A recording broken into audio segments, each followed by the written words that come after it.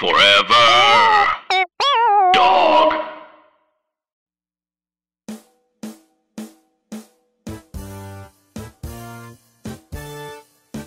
I thought this movie was about chess the whole time. What? The whole time I thought this was a little black kid learning chess. What do you mean the somewhere why else?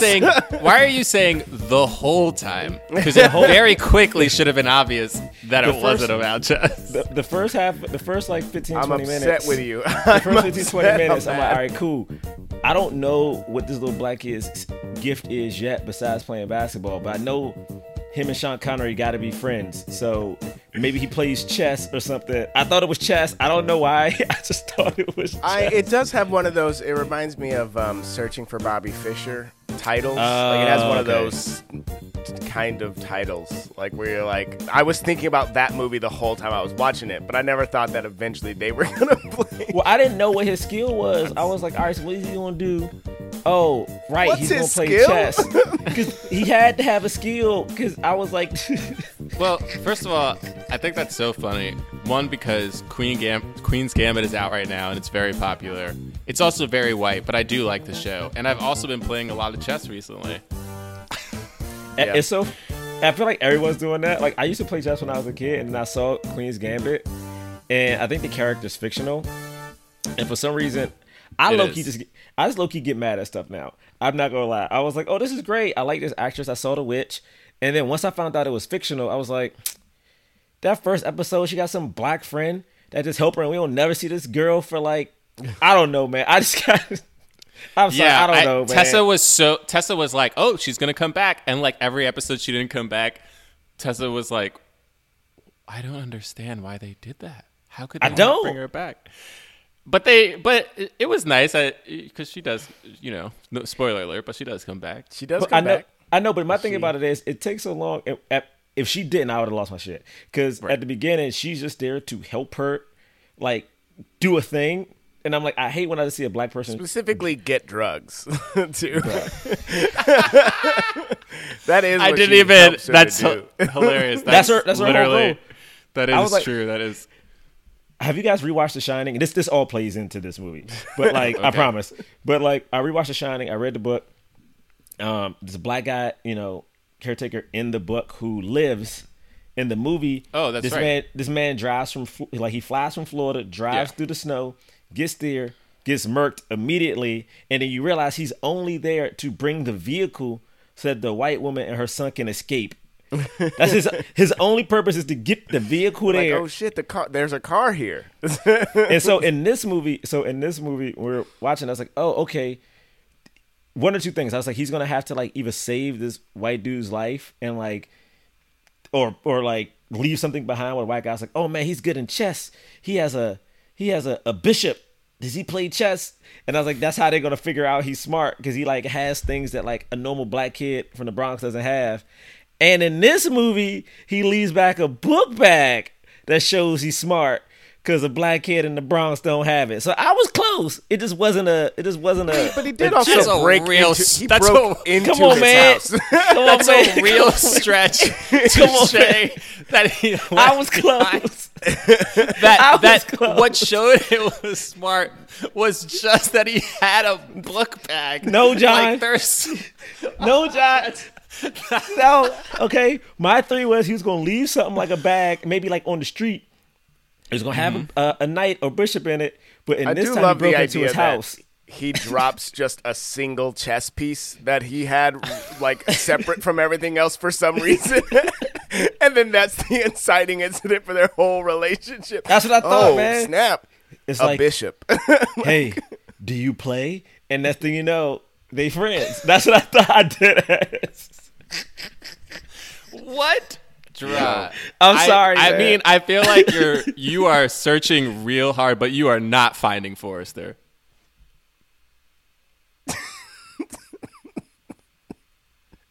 Because you really looked for it, man. You were like, but I don't think you were finding Forrester.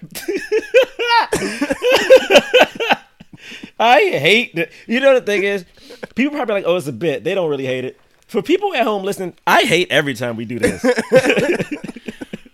What? No, don't. You don't need to say it again. We get it. We go. No, because you were like looking, Gerard. Though you were looking, you were like searching. James, what are you doing? But you weren't finding Forrester. You were, dude, Gerard. You were on a quest, but you weren't finding Forrester. If y'all want to start this goddamn show right now, let's start the show. Jonathan Braylock, James III, Gerard Milligan. What more can I say? You know what it is. Black men can't jump. In Hollywood. Black actors, man. Black actors. All right. Welcome to Black Men Can't Jump in Hollywood. Hollywood City. You're the man now, dog. Yes, that's correct. I was going to be mad if you did any other quote. Yo, that line is such You're the man now, dog.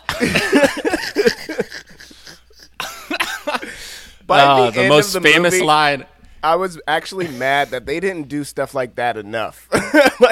They made like two references to the way that he spoke, and that was it. And it was and maybe three. Maybe three. But that's not enough. Like this movie is about it's about writing and like language, and like they made that joke and then maybe talked about it two other times, and then that was it.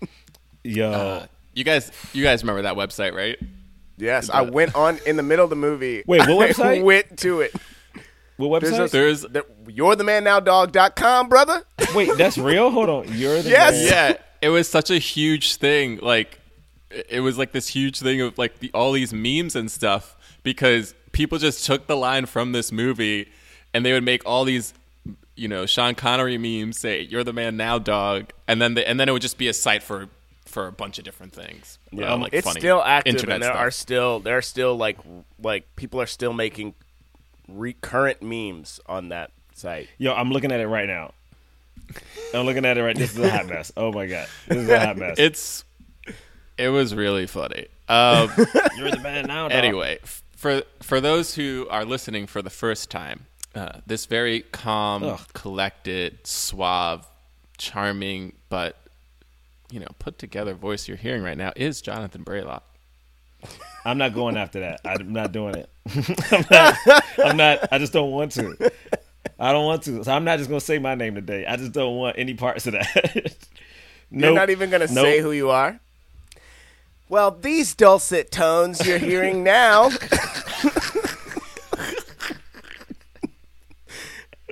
It's James III. What? Okay. Nope, I'm not doing it. I don't know what is happening today. All right, cool. And no one will know. Nope, that's fine. No one's going to know. Especially the people that are listening for the first time, they're going to be like, and who? They don't need to know I'm a part of this. They don't need to know I'm a part of this. Whatever smooth voice and whatever tones you just said, I want no parts. All right, I'll say my name later at the end. All right. Just wait for it. Just wait for it. I'm going to be so mad at the end of this episode. Just wait for it. All right, I'm waiting. I am going to wait for it. This is a film review podcast. We review films of leading black actors. We talk about them in the context of race and diversity in Hollywood. Mm-hmm. And okay, and and today we are reviewing the it's a 2000 film. It came out in the year 2000. Finding Forrester. 20 years ago. I'm old as hell, yo. Goddamn, I'm old, man. We all old as hell. God. It stars and introduces Rob Brown. And Sean Connery, and who just recently passed away. Yes, peace, Bond. Peace. James Bond. And this film was also directed by Gus Van Sant. This movie grossed $80 million worldwide. I mean, the budget. Couldn't have been that much. Wikipedia says the budget was $43 million. Where'd that I go? don't understand how. Did that all go to Sean Connery? Maybe the locations that they shot, like what? I don't know. Yeah, but I mean, it's New York. People shoot films in New York all the time. That is a hot mess. That's wild. 43 million. Well, okay. It's still 80 million. That's kind of impressive for, I think, what this film is, which is definitely kind of they don't make Oscar bait films like this anymore, I feel like, but they used to. They used to make like a drama with like a big name that like was not based on anything. It's just like a completely made up story, but has like some social, dynamics happening. Something that makes people feel educated and good about themselves. But I feel like this type of film is rarely ever made anymore, especially with the $43 million budget. You're never going to get a $43 million budget for this kind of film. The budget anymore. of this movie dwarfs the budget of Good Will Hunting, and I don't understand, because Goodwill, where did the money go? No, that can't be right. This couldn't have been that much more than.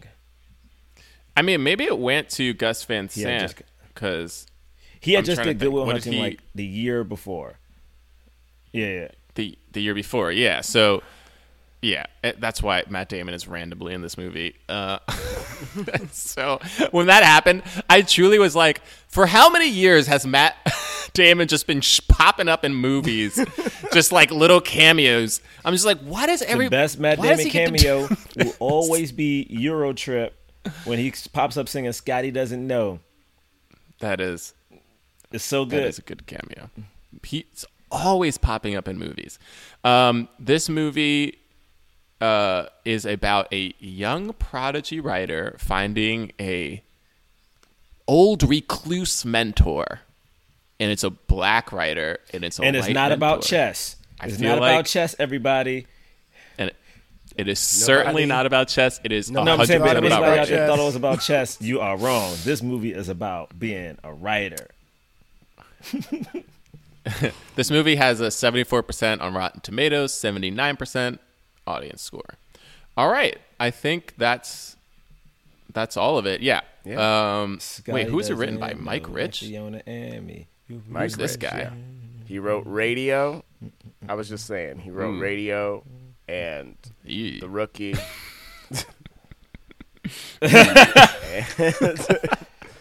Uncredited on Miracle and Invincible. Interesting. What uncredited? Yeah, Wait a minute. Probably did like a pass. A pass. That all right. Well, didn't. All right, Mike. I know you put that on your own IMDb. I'm looking at Wiki, actually. I don't know what his IMDb says. Let's see. Oh, he also wrote Secretariat. Man, he's written a bunch of... Okay, he does have a kind of... Yeah, Secretariat, Radio, The Rookie, Finding Forrester. I think this is his best movie, probably. And he wrote Cars 3. Hey, man, that's when they got better. Cars 3? Hey, that was better than Get Cars. That Payday. Is it? It's Cars 3? I one. never saw it. That's like the only Pixar movie I've never seen. Is that the one with the spy, or is that Cars? This one was a return to form. I've never and it was seen more, Cars. the third one actually was... The Cars franchise isn't that good, but the third one is a little... It's Okay. All right. So, initial thoughts. Should I start since I brought us to this Find movie? Forrester. You must begin. All right. Okay. Here's the thing. I want to say for the record that I like this movie. I think this movie it's doing a lot of really fun things. Now, is it a little long? Yes. Most movies are. A lot of movies are. The pace is hard for our generation. There is some stuff that happens that it's like we didn't need it. We didn't need this scene. We didn't need this at all. We didn't need this at all. I feel like John's trying to defend this movie already. I feel like... But he's already... I definitely am. No, I already feel what you're going to say. Okay, fine. But here's why I like this movie. Because I don't think this movie... I don't feel like this movie is the typical... quote, white savior kind of movie. There are the movies like this, like Blind Side or The Help, But this movie starts with this guy. It starts with Jamal. He's already doing well. He gets into this private school because of what he did, which is doing great on his test scores. He's the one who gets Sean Connery to mentor him. Sean Connery just kind of did it as like a like, you know, whatever. But he's the one who gets him to mentor him. He's the one who ultimately helps, you know, Sean Connery in a way. And yes, Sean Connery helps him out. And there's like that mutual kind of benefit. But like, it's everything that he does. He just, you know, like every human being needs somebody to go to recognize them. And it's something that I feel like it's what we want in general, which is for Black people to be recognized for the work that they are doing. And so many times, and we see with the professor character, you know, the professor's doing everything in their power to take away the credit of this kid because he's racist. I mean, that's just flat out. He's just flat out racist. And it, you know, this was this was 2000, so, you know, Hoop Dreams come out probably 6 or 8 years before, but like, you know, that the idea of inner city kids, the only ticket out being basketball was known. So it does play with some like kind of tropes that were already explored a little bit, but it's still relevant. And I don't know, I love that it was just about a kid who was just a good writer.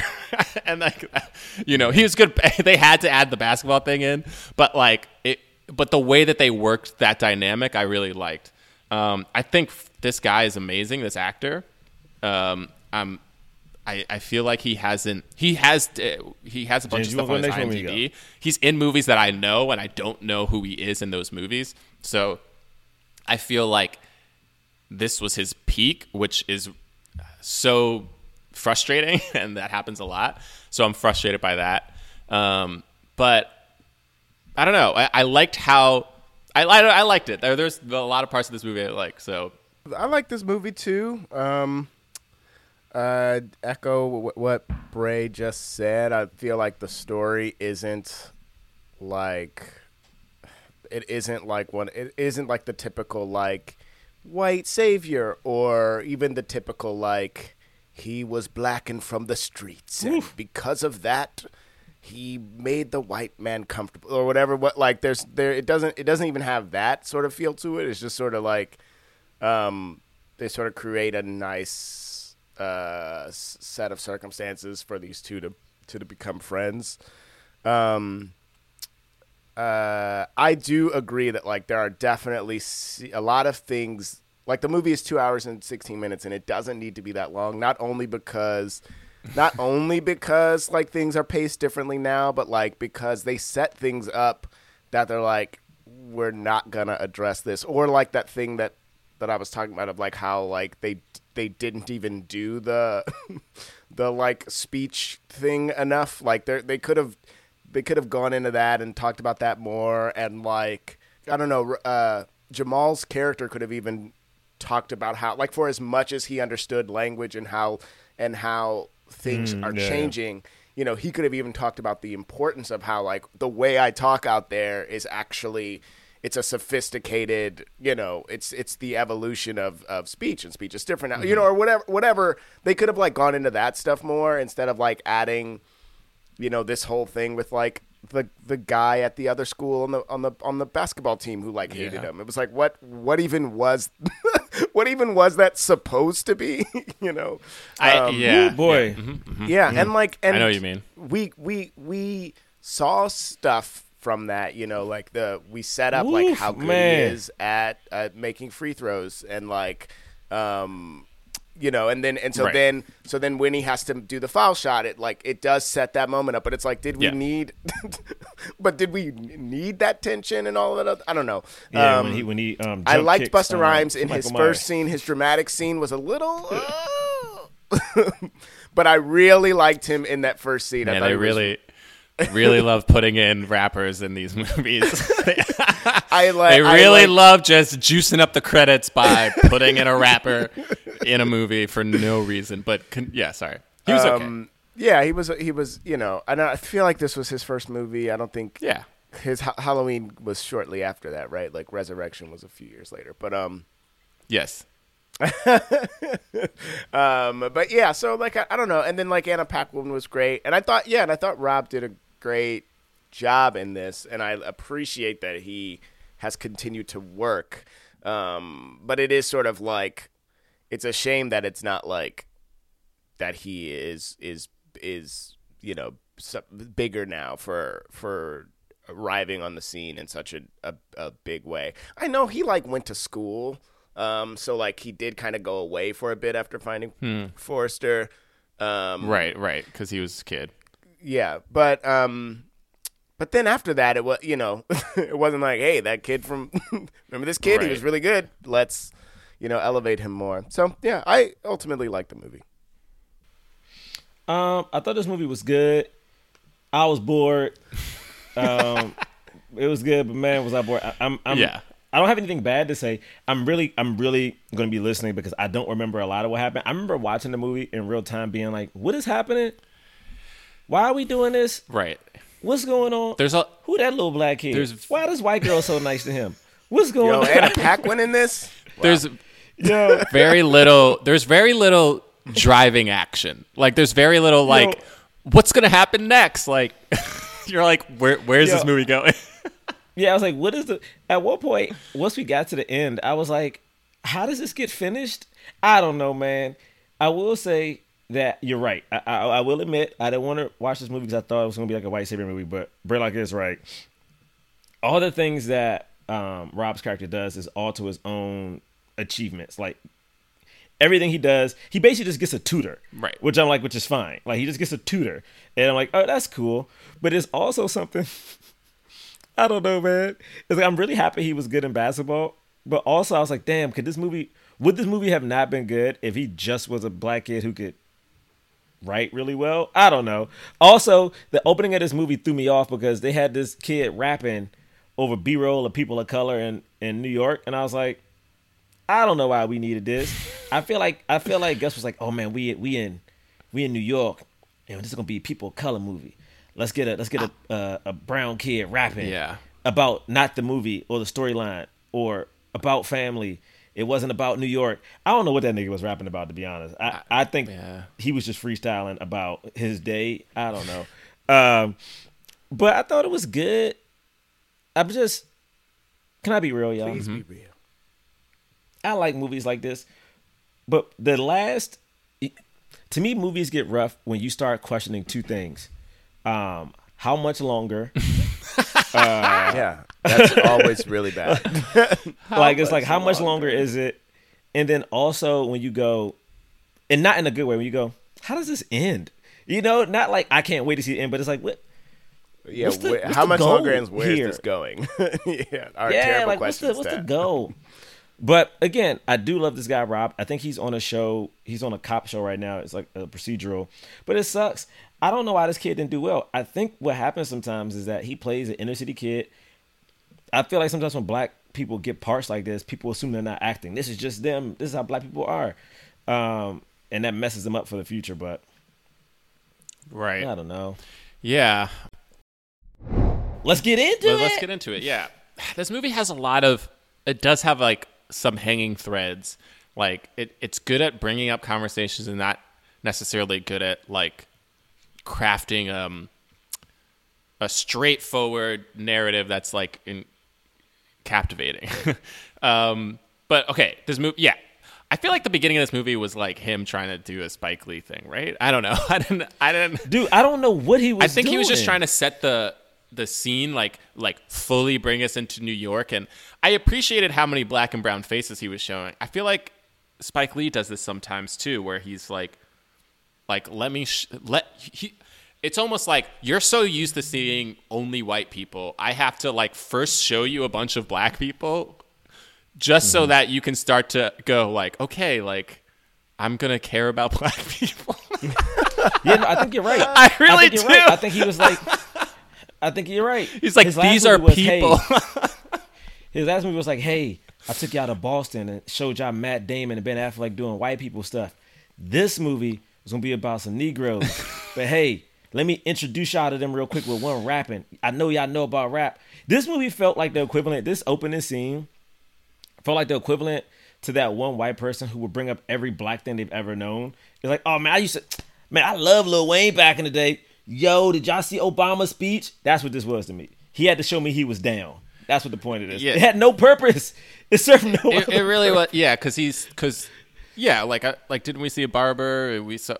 Kept seeing. Bro, we saw everything. Yeah. We saw all of blackness. Yeah. We saw someone getting their hair New cut, York, someone getting their hair braided, Right. black people smiling on the street. Yeah. This little boy rapping about what the angle. The boy standing on something, a building in the background, and there's a low angle. I'm like, man, you might as well just did this in a fisheye lens if you wanted to be a rapper or something. I would have appreciated if it. First of all, I don't. No offense to that kid, whoever he is. He's an adult now. I don't think he was that good. He was rhyming well, but there's some, like there. There is something about there are certain freestyles that you're like this is like you get the form, but it's I don't know, there's something beyond that I didn't feel like he had.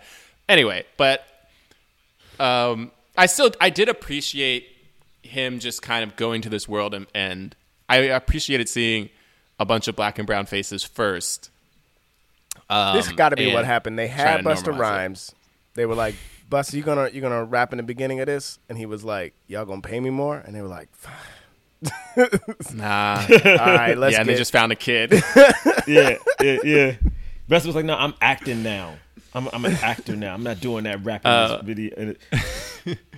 But then, and then do we see? Is it Then the we got basketball? Rob, right? And it's just Yeah, them it's playing basketball. Also, where's his friend? I feel like his friend with the braids. Swoop. Yeah, he was like, I thought the actor was pretty good, and I'm like, where is he? Good. Every time, yo, That was we that do this hanging every thread. time. Yeah. Every time we watch one of these movies and it's like young black performers, I feel like we always go, how come they didn't get this? Yeah, I that's will true. always bring up Timothy Chalamet and that white boy from The Room, okay? If you a white kid, and even Anna Paquin, if you a white kid in a movie and the movie's decent, your career is set. Yeah. Dakota Fanning, like Fly you're good. is still acting, and Fly is also his actual name.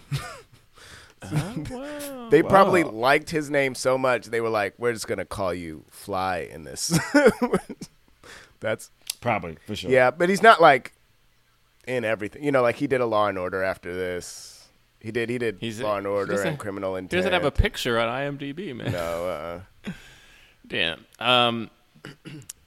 Okay, and then so they're playing basketball, so we kind of get a sense of like his friends, how he's acting with them. There's a lot of trash talk, and then they immediately start talking about Sean Connery's like. Who's just creepily Is that ever looking out addressed? the window with binoculars, which I truly don't know what he's doing. Don't they try to make it like he's not looking at them, he's looking just at a birds? creepy old is man. that the point of it? Well, he is looking at them, and he is also looking at birds. He's doing both. So he's looking at birds and looking at them sometimes. Yeah. Like when they're playing, he's like, I'm watching the game. Yeah. He's just watching the game. I mean, it's like it's Like odd he because actually- they're binoculars. Like that feels odd. But no, Right. he's just watching the game. That's a good point. I had a basketball that, I court get outside that. my place I in get that. Harlem, and sometimes I would just watch people. I Yeah. would just watch the game. Like if there was like a full court game going on, sometimes I would watch. So okay, I get that. So yeah, he's just bored. He's just bored, and he's like a recluse. He has no friends. He has no life, so he's just watching other people play basketball. And they're talking, and there's like a whole legend about him, and they're like, yeah, I heard like he killed a guy, Yeah, Window. or he's got a Window. knife or whatever. It's like, dude, you don't want to mess with Window. They just call him Window. Yeah. That's- The You window. don't want to mess with the specifically. window. They call him Don't the yeah, window. the window. We also see Rob in school. He has a black woman teacher who starts talking about the Raven. And did you notice this? Because they had the scene where she was talking about the Raven, and she was asking if anybody had read it, and clearly Jamal had read it, but he said that he's like, oh no, I don't know about that, because he's like trying to hide how smart he is, which I feel that's like such a sad thing. Yep. It's very real. But did you catch in the next scene when it was just like all of all of his friends joking around at the cafeteria, and he starts talking about the window, and he starts telling the story, and he keeps like, yeah, and then the woman, she heard him that was Lil Zane. That was Lil Zane. Remember that rapper back in the day, Lil Zane? The Raven. That was Lil Zane, baby. That was Lil Zane. Yeah, man. That was Lil Zane, man. Come on down. What? That was the rapper. Come on. What are you talking about? Yeah, man. He looked just like straight out of a music video. Oh my God, I didn't realize. We had to read The Raven when I was in school. And it's something interesting about being black and you know, living in a certain area, and if you're smart, sometimes it will put you at a disadvantage with your peers. Like, I don't know about y'all, but like I feel like sometimes people can make fun of you for anything. It's like, man, look at this nigga over here reading the book. Over here just reading books and shit. It's like you can get dogged for whatever you're doing. Man, you got, hey yo, James over here with this A. Think he all smart. Like, you would just get dogged for no reason. And I don't know why that is. I don't know. But then also, I think even when that happens, I do think the collective community will always try to protect that kid as well. It's like, oh shit, we got one who can make it out of here. Even though like you'll make fun of this kid and joke, but it's also like, oh, we'll make sure this kid doesn't get in trouble. Like, I remember like I was growing up and there was a bubble. If stuff went down, I was the kid who was like shielded. I was told to leave. Right. They would get you out of danger. You know what I mean? And I think they did that for Jamal a couple of times too. Not like danger, but I remember when I guess we get to it, when he was about to go break into the Windows house, which y'all guys got to tell me why he was doing that again, because I don't remember. He said in this scene, he was like, I'm not afraid of the window. And they were like, so you would go into the Windows house? You would go to the Windows house? And then I don't remember him actually saying, yes, I would go into it in that scene, but it was set up in that lunchroom scene. Oh, because I was like, yeah, because even once they got to the ladder or whatever, everyone else kind of backed out, and I was like, oh, they're trying to get him to back out, but he too ballsy. Also, did he climb up that whole thing? Like, that's a long scaffold. Like, my man is on the top floor. That's terrifying, yo. Anyway, so then yeah, they dare him to go into the Windows place and take something, and so he's like, yeah, I'll do it. Climbs up a scaffold, gets inside, and my man was in there for so long. I was like, yo, grab something. Why are you taking your time? He took his time. Make no sense. He's looking at books. Because he suddenly noticed all the books and he got all excited. You know, he did. He really did. He got excited. This old, just huge New York apartment with all these books in it. And I got scared. Sean Connery scared me, man. That was a nice jump. Yeah, man. I was like, whoa. And his voice is so distinct. It's like, yo, you ain't messing with Sean Connery, yo. I'm still just mad because I was looking at Lil Zane like, why do I recognize this dude?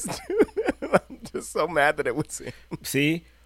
But so upset. But as I was saying, when he leaves his rook. But the rook is the backpack. He leaves behind a little rook, you know. Mm-hmm. Right. It's a black rook too. All right.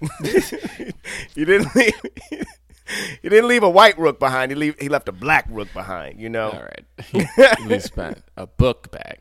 I was laughing because I was like, why does nigga take off his book bag?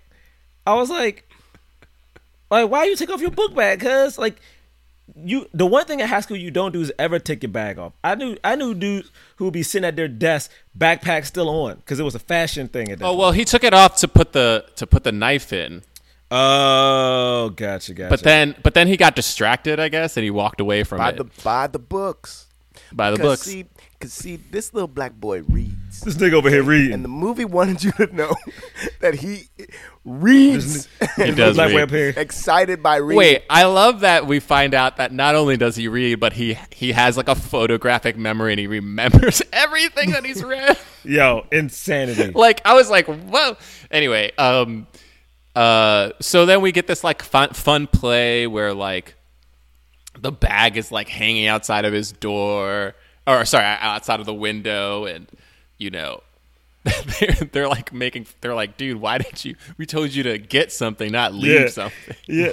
Also, I love how the white dude tried to play him about the BMW, and he knew everything about the BMW, and he was like, "Oh, that was amazing." And he also was like, "Yeah, when you lease." He tried to come at my man. He was like, "You don't even own this junk. You leased this junk." I was like, "Oh." he said, "Oh, dude, that was the best." I was like, "Oh." But you know that already because you lease it. I was like, "You coming at my man with heat? Not only is he reading books, this nigga know about cars and shit. Look at him out here, all Carfax and shit." Also, I thought he was gonna go upstairs with that dude, be like, "Hey, I need to come up with you to come get my book bag or something." So he just dogged this dude and just went back to the court. Also, Sean Connery threw this boy's bag out of a window. Out the window. Yo. Just chucked it out the window. Yes. Yeah. He broke into his That's house. true, but that dude's on the top floor. I'm throwing your bag out the window. Like, dog, you're not getting. I'm not gonna like neatly put it outside for you to grab. True. I'm gonna chuck it out the window. Dog, what floor? Is it on like 16th Get out of my floor? house! Don't come into my house. You don't know me. I don't know you. Well, I should be calling the cops. You come here every day. I should be calling the cops. Did they live in the same building? Was it no? Or no? But they he always plays. Because I was like, he keeps getting into Sean Connery's building without Sean Connery buzzing him in. So he must be doing that New York thing of like, let me buzz every apartment real quick and have somebody let me in here. I didn't even think about that. He gets in all the time. Like, how you keep getting in this junk? Do they live in the same? They don't, right? I don't know. Now I don't know. No, I don't think he does. Because Busta in Rhymes New York, was you can get into any building, like pretty much. Like if it doesn't have a doorman, you just buzz every button and somebody lets you in. I remember for the longest time, they did a new intercom system where it was connected to your phone, which was awesome because then all that had like, even if I wasn't at my place, I could let somebody in. But then what started happening was, I think one person just buzzed me once and I just let them in, and they must have told everybody because I would get phone calls all the time. And I would just always let, oh no. I didn't know who it was. I just keep letting it ring. No. And then I was like, I should probably stop doing this. Oh no, Bray. This whole time, like, you were hello? an accomplice in a robbery. Yes. Every now and then, because every now and then I would be like, hello. I'd be like, hello, and then it would just be like a kid being like, can you let me in? And I'd be like, yeah. I just let him in. But then so many kids did it, and I was like, these kids are using me. I don't like that they're like, hey, yo, just ring 41. This little nigga let everybody in this job. He let everybody in. Man, what even happens at this one? It gets a little foggy for me.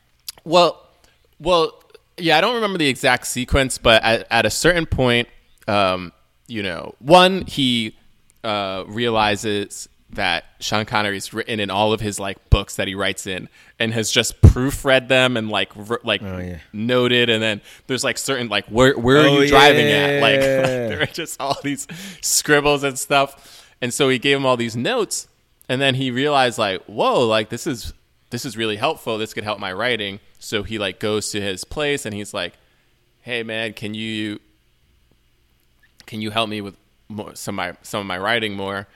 And Sean Connery was like, you broke into my house, F off. Like write me a 5,000 word essay on how to F off. And he did it. And so he just, and then he writes he a did 5,000. it. I was like, good for you, black man. I was like, dude, that was so cool. There's something about that was like, I wrote that thing you asked for. And he's like, what are you talking about? I mean, it was really cool to see the dichotomy of like him being really good at basketball, but also being really good at writing. And to me, they necessarily didn't clash with each other. I feel like sometimes in these movies, it's like, oh man, the championship game is the same time as the writing competition. Which one are you going to choose? Yes. That was what was so interesting about this to me, was because like he actually could balance both things.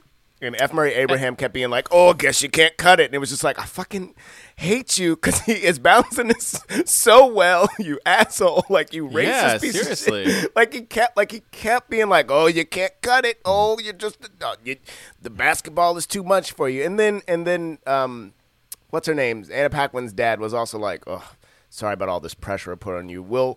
This is way later, but like, we'll lighten your load so that you can only focus on what you're good at." And it was just like, it was, dude, it was so gross, but then also like because we talk about this too, like of like how like you don't have to just be good at basketball, but you can be good at basketball. Like it's not like that's a problem. Like, there's so many.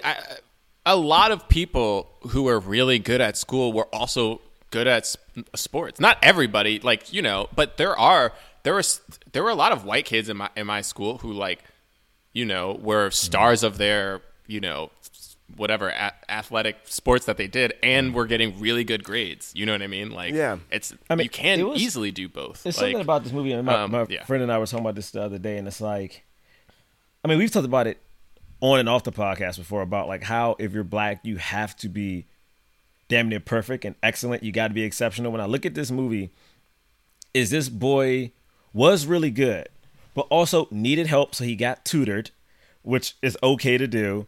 And at the end of the day, his work was so good and so elevated that a white higher up just could not believe it. Just could not. Nothing in him could fathom it. And I just think about all these times where, like, it feels like black people, we aren't allowed to just be average or normal. We have to be really good. We have to excel. And then once we excel, we have to prove that it was us that did the thing. It has to be some type of concrete proof that, like, hey, little black kid, you solved this math problem? Sit next to me and solve this math problem. You know what I'm saying? Oh, you wrote this? Sit in the room with me and write. It's so crazy because it always feels like, I just wonder sometimes, what would happen if you treated young white men the exact same way? Where, like, they could not be mediocre. They had to be really, really good to get this job. Would the field of what we're looking at be different? Would the field of, like, famous chess players? Would the field of famous, like, literary artists? Would the field of, like, you know, directors and entertainers be different if everyone was held at the same plateau you hold black people? You know? And I think we would have a lot of people falling off, baby. It'd be like, you know, a lot of these studio execs wouldn't look the same. Shoot, mom and dad can't get you this job. But I don't know, because it hurt me every time he had to, like, prove it. I think that was the thing that bothered me. Every time he had to prove something, it's like, yeah, man.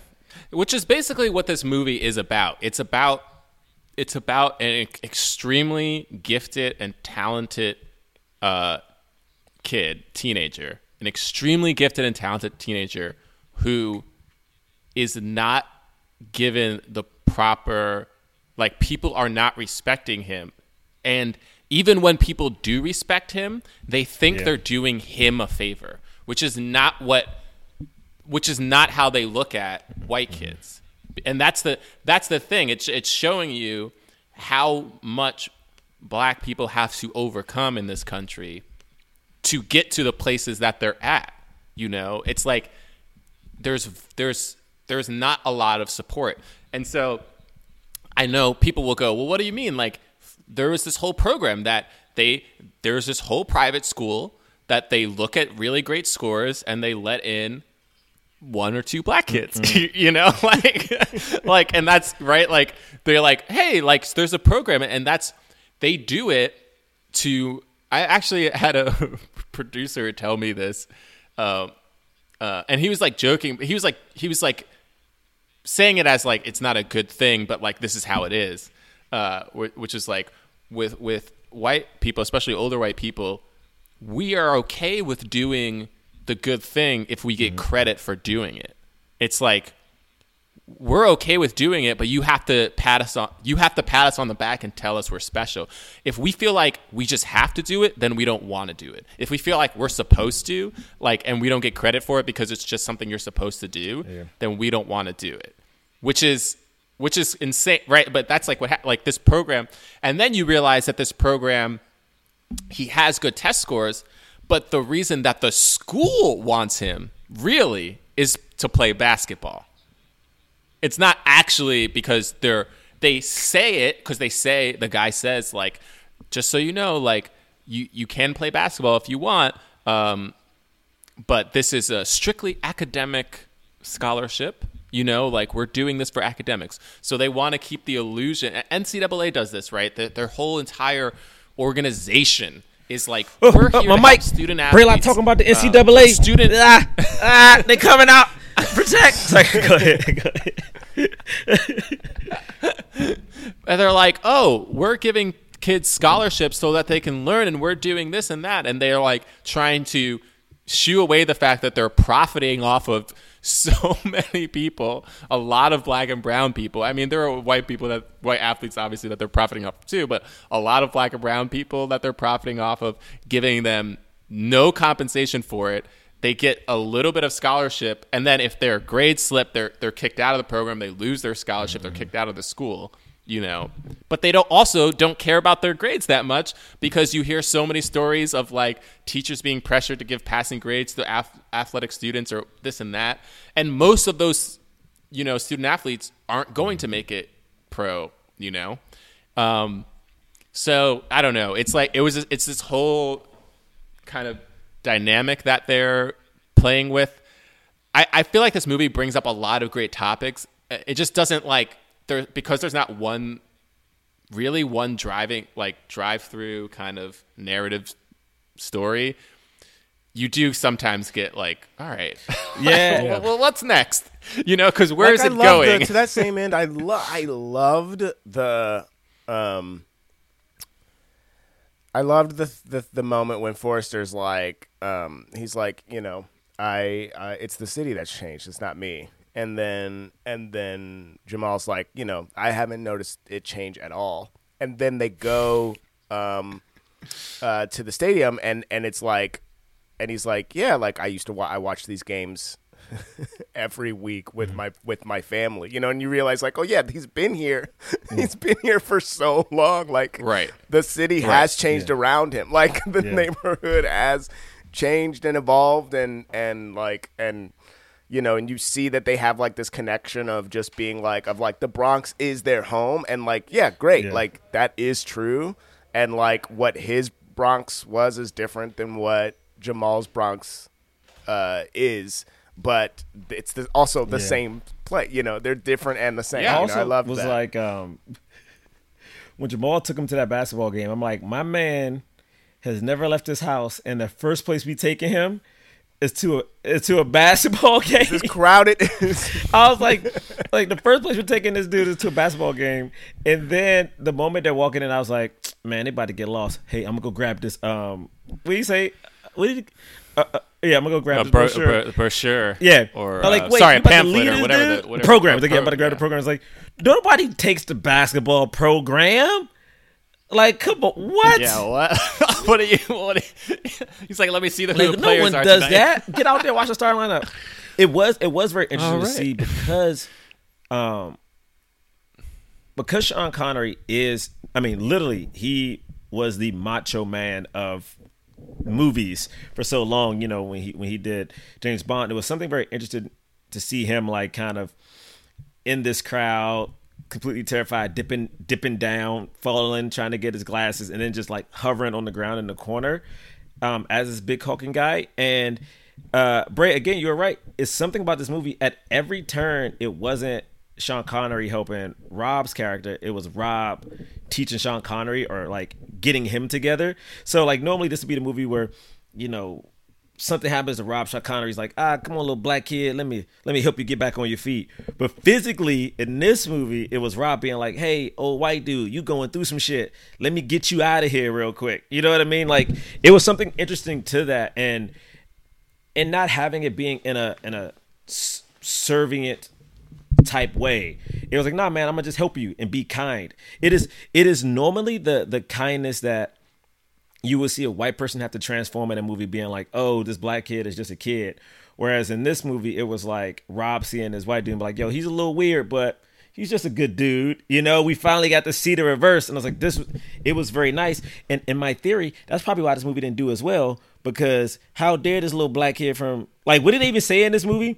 A little, he was like, so he wrote this. He was like, wow, you're like 16 and you're black. We're like, impressive. And then he was like, the hell does me being black have to do with it? And then that professor said something the same thing. And then he was like, I was yo, saying, that's how I feel like this movie is. This movie is a black kid teaching a white person a lesson. Like literally, like at the end of it, Sean Connery becomes a better person and like can go out into the world because this little black kid was like, hey dude, you got some things to change. And he does. And I think that's the hard pill to swallow, but that's just my theory. If this was Timothy Chalamet was in this movie and telling Sean Connery, hey, white dude, be better, Timothy Chalamet would have got an Oscar nomination. I do think that there's something also to this, is it takes it a slight, this might not be totally different, but it feels like it takes it a step forward in that they help each other out. Right. But the person that was worse off was Forrester. Like that, the difference being like they help each other out. Yeah, in life. In life. But the older white man was in the sort of like mentor character was actually worse off, you know? It's like Jamal's situation was worse off. He had less money, you know. Right. He doesn't know what his future is going to be, especially if he doesn't get the proper assistance and system to help him up. But mentally, he was in a pretty good spot. You know, he was able to excel though, which was cool. Like, so we see him go to this school, and so the kind of side storylines that are happening are, one, you have this light-skinned kid who's on the basketball team, and then immediately mad at Jamal, and Jamal's like, "Oh, am I taking your spot?" It's like that's why you're mad at me. Like, and I think the purpose of this kid and the rivalry between them, like, because James was like, what exactly was the point? I feel like it was to show, like, he was Jamal before Jamal came in, and so he's feeling like there can only be one, you know, that kind of like the like, oh, well, if I'm going to lose, like, what makes me special, which is, like, I'm the black kid here at this school who's good at basketball. And if you're good at basketball, then, you know, what am I? What's my purpose? And that kind of thing. The problem is we don't know enough about this kid at all. We don't ever get to hear from him at all. So we're only seeing it from Jamal's point of view. So that's everything that's happening between them, you just have to like assume or guess, because we never actually hear what's going on with that kid. And then it doesn't go anywhere after that. Right. I understand introducing it. Cool. Yeah. Like that is a real thing. But then if you just they dropped it at the coach saying that's the most impressive thing I've ever seen in this court, but for some reason it seems like it's a problem for the two of you. Yeah. Which was like great. I was like, talk about it. This is great. Great line. I love this.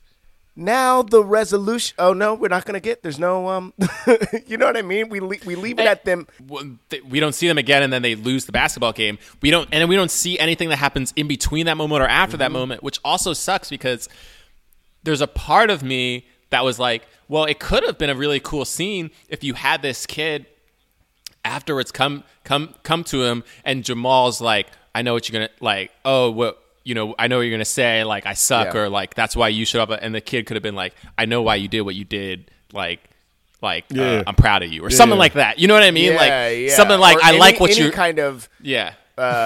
Any kind of thing. Or, like, even within the game, you know, like, within the game, we don't even see... They spent so much time, you know, on that, especially that first scene when they first play together, of like us being able to hear them have a full scene on the court while they're playing. But then at the basketball game, it's all looks, you know, it's all, and there is no tension between the two of them on the court as they play. It's like, and they play together. So same team. I was like, are they playing well together? Like, cause it feels like they'd have to for the team to be doing as well as they are, you know? So I assumed that was happening, but then, we just never get any resolution from it. I really don't understand why they played so much of that last game, like more than I think they needed to, and there was so much like cutaways to the audience, and like at one point, like the mom was like, "What's the score?" and Busta Rhymes was like, "It's not looking good," and I was like, what? I was like, what was this unnecessary dialogue? Anyway, I'm glad they got paid for that day, but you know. It was making me mad, though, because they kept cutting to, like, F. Murray Abraham and Anna Paquin and then Busta Rhymes and the mom. And then after, like, what felt like 10 full minutes of the game, they cut to, like, Sean Connery on is two also TVs. watching the game, but, like, from home. It was like, what? Like, why save him as if, like, he's some kind of a reveal, but, like, also show all of these like what was that? I don't know. Like this, just that also contributed to how long this movie was. I was laughing at one point because I remember watching this movie. And listen, I love Anna Paquin, but I realized that there was like no young black girl in this movie. Like he ain't had no sister. There was nobody in the neighborhood. And so every time, like when he looked up at that when he was shooting the free throw, and at first he looked at Anna Paquin, I was like, yo, you better not just look at this goddamn white girl. You better look around this goddamn room. All right, black boy, look around the room. Where your mama at? Where your brother at? Because there is something about, and I'm not saying there's anything wrong with interracial love. It was just something about seeing this movie and seeing this kind of like exceptional black boy, but never seeing him interact with like a black girl, or you know whether there was just like outside of his mom, black women did not exist in this movie. They just did not exist in any way, shape, or form. Oh, and the teacher we saw at the very beginning. And it's something about, to me, I don't know, man. Like, I went to a college that was a predominantly white school, and there were very few black people there. But I remember there were, like, more black girls, more black women there, and they were very accepting. I think when I went to UCB, like, the first people to ever greet me was Shashir and Charlotte, like two black women. And it was just something about, I mean, it could have been a sister. I don't know. It could have been somebody. I just felt like I would have loved if he just had some type of support from like a young black girl. I think it would have been different. Like, I do think at one point with Anna Paquin, I couldn't tell if her character was genuine or not. And again, towards the end, you realize, oh, she really does just like this kid. But there is something about being like this super hot black athlete or somebody new at this white school. You get a certain kind of love, and it is that kind of fetishized love of, oh man, he might be a little rough around the edges, the black kid. You know, I literally had a girl tell me once that like hooking up with me would make her dad mad, and this was after we had hooked up. I remember it. And in this movie, there's a scene of like, you know, the two of them kind of like playing around and like flirting or whatever, and then the dad comes out. But then the dad is mad, but not that mad. Like, it was just, I don't know, man. It was something weird about how they treated him a little bit. And it just bothered me because it felt like he was definitely an object. Like, I think that's the hard problem I have when it comes to sports sometimes. When you go to like the combines, you go to these training centers. It's like anytime you look at like football and like the kids are training, it's usually like a bunch of black kids doing these drills and a bunch of old white folk with their clipboards. Like, oh man, this nigga can jump. And it just bothers me. It's like, let me send this to the owners. We got to get this one. This one coming straight out of like, yeah, I don't know. It just bothers me so much so that they would care more about this boy's physicality than they care about his mental capability. And I couldn't tell where she landed on the scope of that. I mean, it's interesting because it was like they didn't do much with that relationship outside of it being, you know, they introduced it like almost immediately. There was chemistry between them, and I actually do think, by the way, there was real chemistry with those actors. So like there was like we were like, whoa, okay, like they like each other, you know, and it was you know it was cool. It was like, all right, yeah, and it makes sense. A young man, young woman, you know, attractive woman, and then we see the scene with at the party, at her party, and she's like, "This is my place." And then there's that scene where he's like teaching her how to play basketball or how to defend, and the dad comes out, and he sees the dad looking at her, and the dad doesn't say anything, and the dad like doesn't get to that point, but you know he feels that, so we have that conversation that happens after where he's like, you know, well, it's just not going to work out. Ask your dad. And she was like, well, why does everything have to be so black and white with you? But then that's all we really get, right? We don't go past that. So they bring it up and you're like, it's rich, but it's not, but because there wasn't time to like end that story. It doesn't go anywhere. And that's why I say this movie has a lot of hanging threads. So that's one of them. You also have this random white kid who like who's the one who tells him like, hey man, you know, it was good what you did, like not saying anything. And he's like, what? He was like, yeah, man, like when people talk back to that teacher, it's not good for those students, you know, and it kind of just setting that up. But then we see that kid in the basketball game. Like he comes back at a later point, and I was like, what exactly is the dynamic that they're setting up between him and this kid? Like outside of just like, why do they need him to tell Jamal this information and not Anna Paquin? Because Anna Paquin also told him some of this information too. So I didn't fully understand that. And they never develop a real relationship. And then you have the hanging thread of his other friends, like you were saying. Was that Fly then? Is that the character's Fly, name with the braids? Fly is it was the kid with the dread. So then, like, braids. You know, it's at a certain point we hear them being like, oh, look, Fly goes to the first basketball game and he sees him with Anna Paquin. He, like, you know, makes a little joke about that. And then we see him at the end. I think at a certain point we see the friends say something like, you know, oh, like Jamal, like fancy, whatever joke that they made, the fact that he's going to private school, like we never see you around anymore, that kind of thing. And then we see him at the end when Sean Connery passes away, and he kind of like picks him up, and then they start playing basketball again. So they're still friends, but there's no.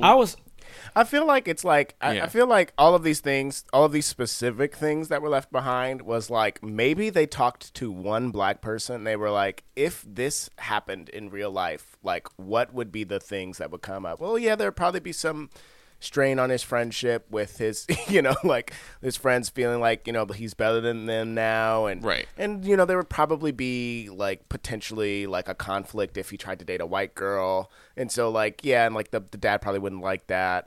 And then like, you know, if there was another black kid, like they would have tension with each other, you know, because, you know, they would feel like their spots are getting taken. And they were like, okay, cool. And then they like wrote 2 lines like that like would kind of go into that in the scenes that would, you know, that were already there in the movie. And then they were like, all right, cool, we did it. You know, like they just like by kind of hinting at these things, they were like, yeah, the movie has addressed these things. I mean, I did like that his homeboy Fly didn't like hate on him because he went to like this white school now. You know, I like that he still showed up at the game, because normally like in those movies it's like, that was you cool. Sold out, but it's like, no, you get it. He had to leave, so I really like that. I would have loved to see his boy Fly try to become integrated into the other school too, just like showing up at games, trying to hang out with the friends. But I guess we didn't see that much about Rob.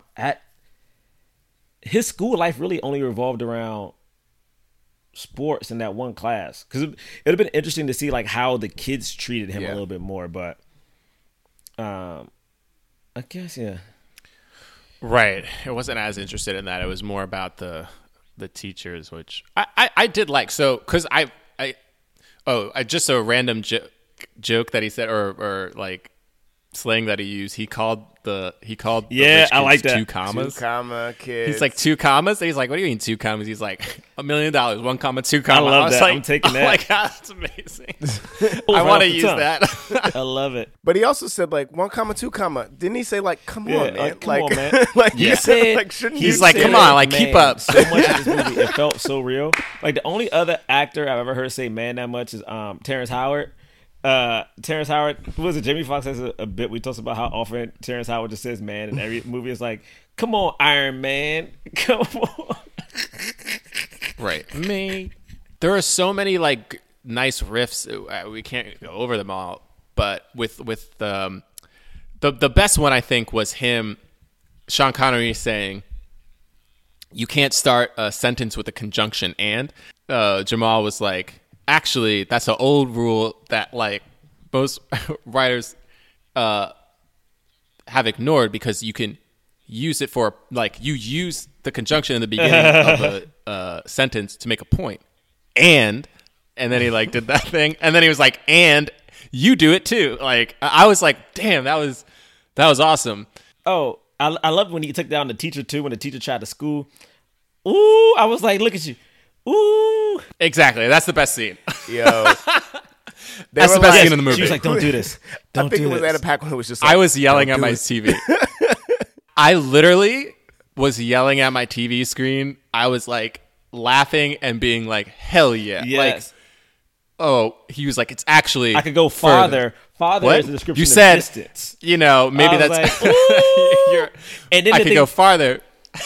There is one. I think this kid's most realistic. I always feel like there's always a scene where you could tell something is almost too real.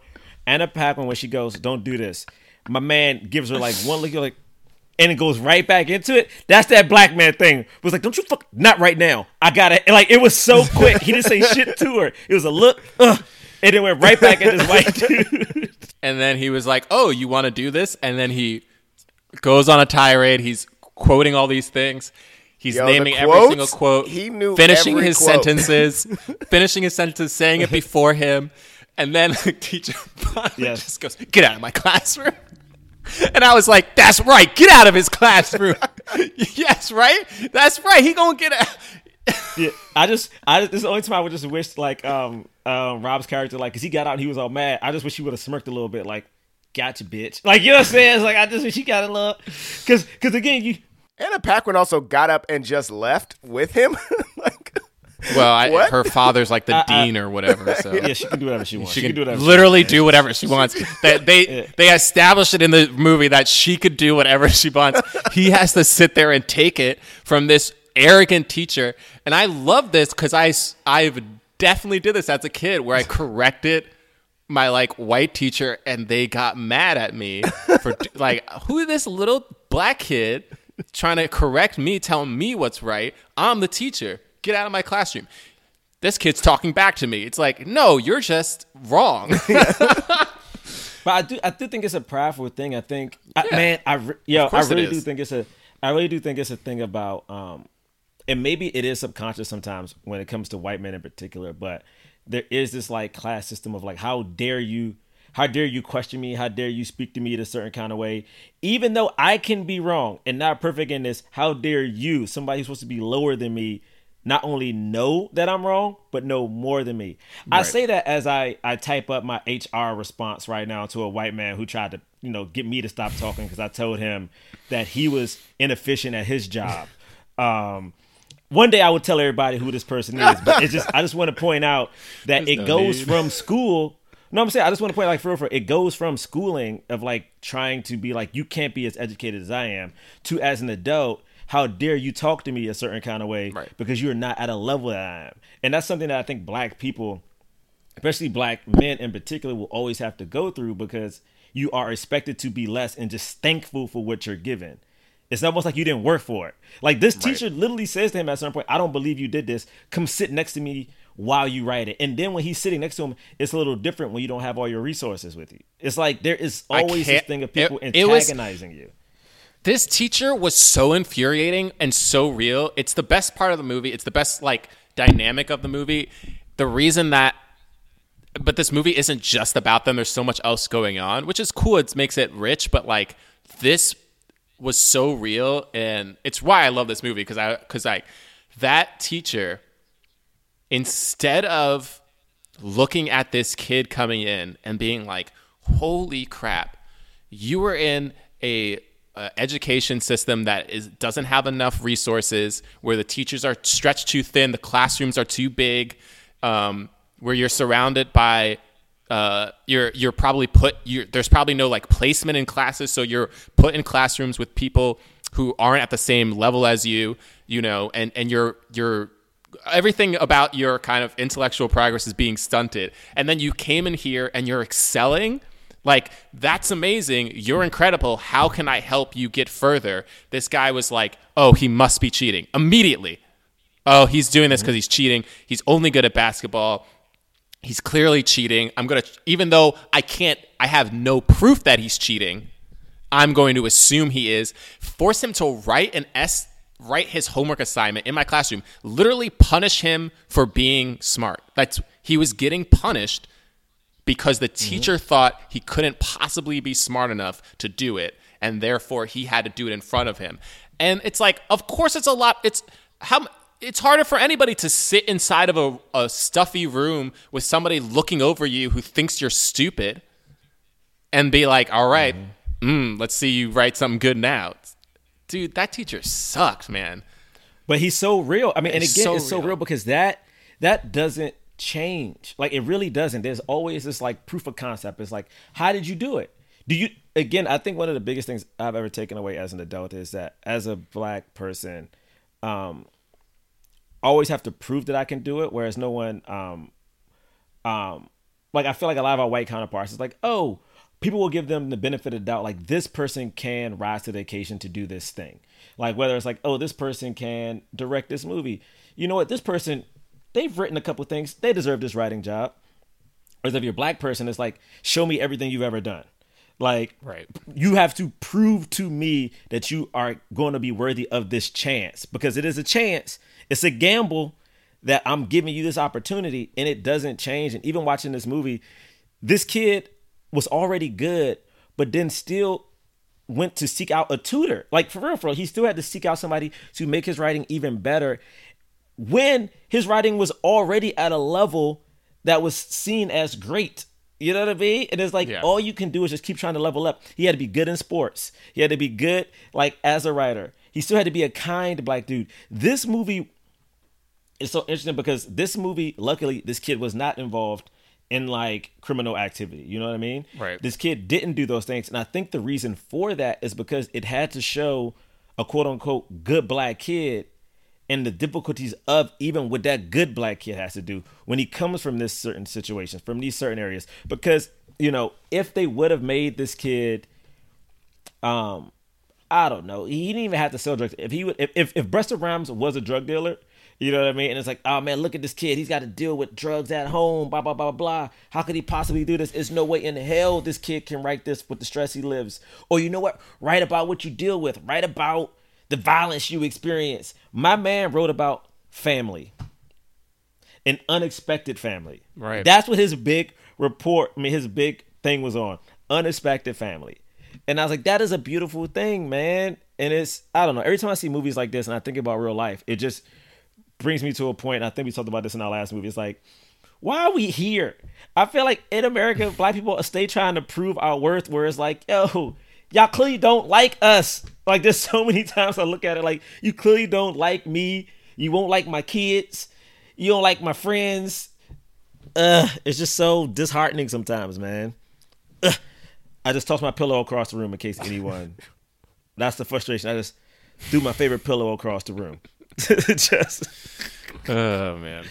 But yeah, so this movie ends with this whole, basically the guy finds that, oh wait, this thing that you handed into this writing contest, it has the same title or like the same subtitle as, you know, William Forrester's thing, and so he's like, you plagiarize, we're going to kick you out. What you have to do is apologize and write a letter to the class.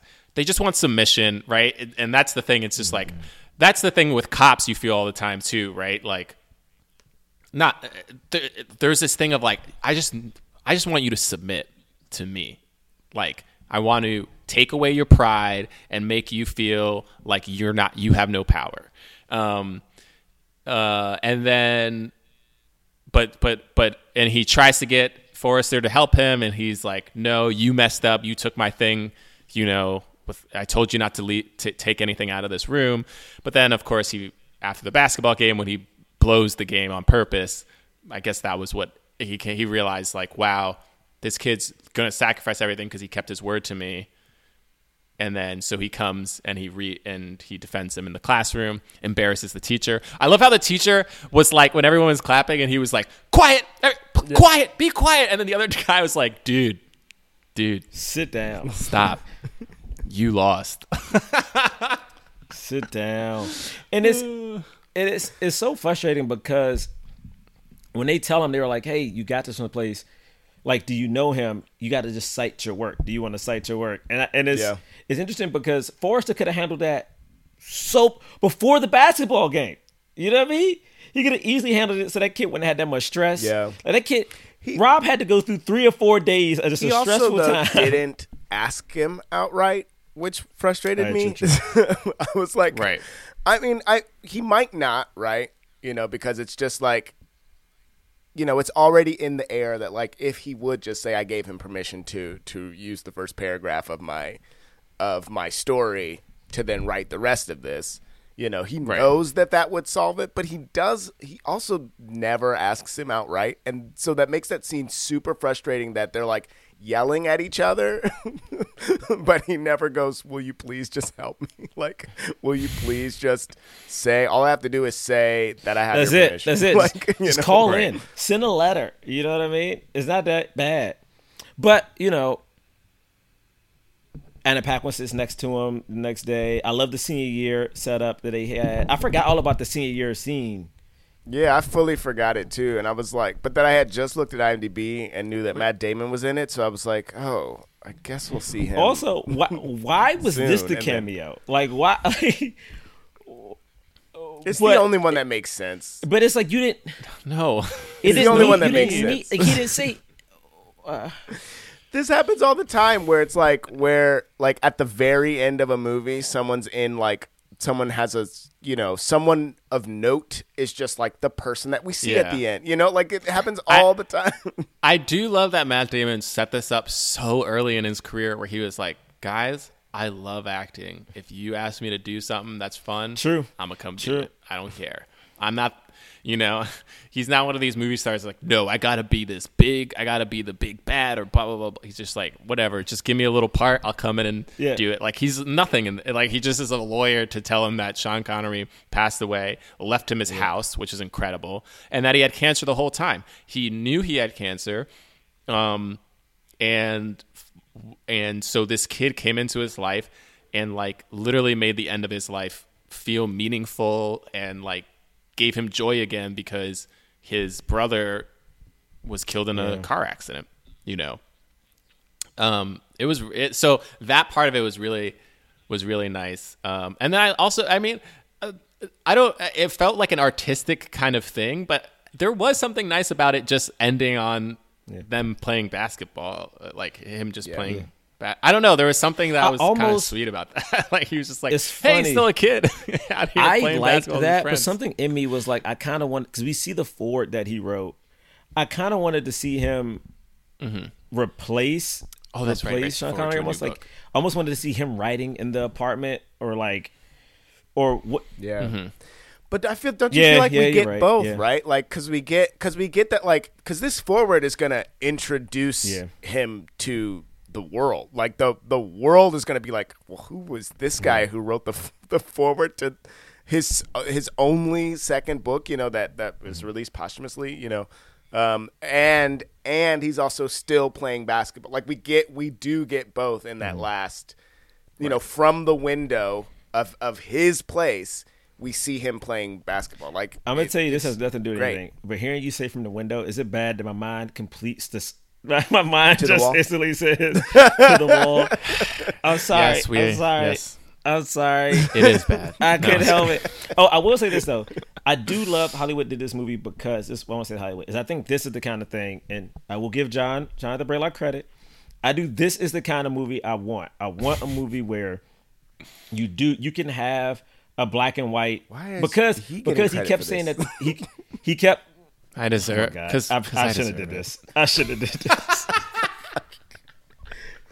I'm saying because he was like, right. It's like there is no white savior in this movie, which is why I didn't want to watch it. I thought it was going to be one, and to me, it's something about you can have a black and white co-lead and not take away from the black character. Like at the end of the day, it's like this. Sean Connery really didn't need to teach him too much. He was just helping guide him. Like when I think about one of the worst movies ever made, Green Book, right? There is no way in the world that this white dude who is racist is going to teach a black man about Sam Cooke, who was the voice of the movement, and about fried chicken. Right. Like, now you said it was one of the worst movies ever made. One of the worst movies ever made. Green Book. I'm talking about James. Just to clarify, just in case people are like, "Gerard, you shouldn't say this." I'm talking about the movie where there was a white guy who wasn't that extraordinary, but a black guy who was extraordinary, but somehow he was so extraordinary, he didn't understand who Sam Cooke was, and he had never seen fried chicken before. That's the movie I'm talking about. I've never eaten fried chicken before. I've never. Stop. Yo, My that man part was ate funny. the I'm chicken. sorry. He The way ate the chicken. yelled Like, it. why are you eating chicken? Why? That was I have never okay. He does. I have never Doesn't watched talk a like movie. that, but yeah. That's how he talks, It's Ray. I've I've never seen a movie and was like, Mahershala, don't do this. You don't need this. Mahershala is one of the best. You don't need to. Man, it felt like watching your uncle. Like, I don't know. Hey man, he got another did. Oscar Oh, nomination Lord. from that. He did. Wait, did he win? I don't know if he. Yeah, he did. didn't He he? won. Yo, he first got off, another Oscar, bro. When he won that Oscar, he had to do when it. He won that Oscar and went up to give his Oscar speech. You could tell that nigga knew. He was like, "Hey man," his face was so black. It was like, "Hey, thank y'all for this." And he ain't look at no black people in the crowd. Like Mahershala knew. He's like, "Hey, my man had a beanie on. He showed up to the Oscars with a beanie on." That nigga. It's like I get to do whatever I want He was after like, this. "Listen, y'all, though. I had to do this. So, I'm in this Marvel movie now that I picked. I told him I wanted to be Blade. He's like, I'm that I. He's like, he that did. I He called him picked. niggas like, I want to be Blade. He's like, I did this, y'all. I'm sorry. I got my beanie on. I'm still with y'all. I'm out, and walked off. So my point is that in that movie that was Oscar winning, there was a white person having to teach a black person the thing. Whereas in this one, it was an actual relationship where both parties learned. And at the end of the day, nothing was taken away. How can I put this? Rob's character's blackness wasn't defined by something that Sean Connery had to help him with. Like, Rob was a good person in his own. Rob, like Braylock said, got into the school on his own. Like, Rob probably would have excelled in the school. Did he do better with tutoring? Yes, like most people do. And he got a friend out of this. So I am very happy that this exists. I wish there was more of this type of movies. But who knows? Maybe one day we'll have another book, and in that book it'll be reversed, and the black person teaches a white person an Italian guy how to eat lasagna or some shit. I don't fucking know. Or tell them about Frank Sinatra and how good Frank Sinatra was. It's like, oh shit, you don't know Frank? Could you imagine there's a movie where a black person tells an Italian, you don't know about Frank Sinatra? You never had spaghetti? What the hell? Could you imagine that shit? Ooh. Yo. Yes. It's gonna be called. Either Old Blue Eyes, or Fly Me to the Moon. James, fly me Those to are the moon. Fly me to the moon. Guys, we're joking. What was his other nickname? He had another nickname, right? Blue Eyes was his Blue famous Eyes was one of But them, I like Fly Me right? to the Moon, though. That's great. I'm going to write that down. All right, cool. all right. Well, I don't do bits anymore, so so we can just move on to great. the next part. oh great. Yeah, because I don't do. Because I just wanted to make sure everybody's clear that I don't. Because like I used to do bits. There was a period of time where I did a bit right here. There's no need to where like explain a bit this. would happen, and this would be the moment, because after Gerard would do the Dear Hollywood, I would then do my bit. I feel like you're over-explaining. And then now I don't do bits. Okay, great. So Bitless it's time now. Okay, see the continuation feels of this very big. feels like a bit And no, it's not. Feels very bitty. Don't do them anymore. Don't do any bits. because I feel like I'm trying to move on and you're trying to. I'm telling you. No. Yep. There you are. Why'd you walk away from the mic? All right, it's time for the cause. We rate and review films not based on how much we like them, but whether or not they help the cause of leading black actors in Hollywood. So if a film fully helps the cause, we give it a black fist. Somewhat helps the cause, we give it a white palm. If it doesn't help the cause at all, we don't give it anything. Count of three, we're gonna do our ratings for this film. This is a little tough for me. Okay, this is a tough one. All right, James. okay, 3, 2, 1. Okay. All right, I feel weird. I feel weird. Hesitant. I don't know. Jerron and I were I don't- hesitant. Here's the thing. I'm going we've swung wildly on this, but there is a part of me that wants to be like, but this film does have a black lead, a kid who wouldn't have been a lead of a movie if not for this. It didn't give him a career to the extent that he probably deserved, which is ironic given what this film is about.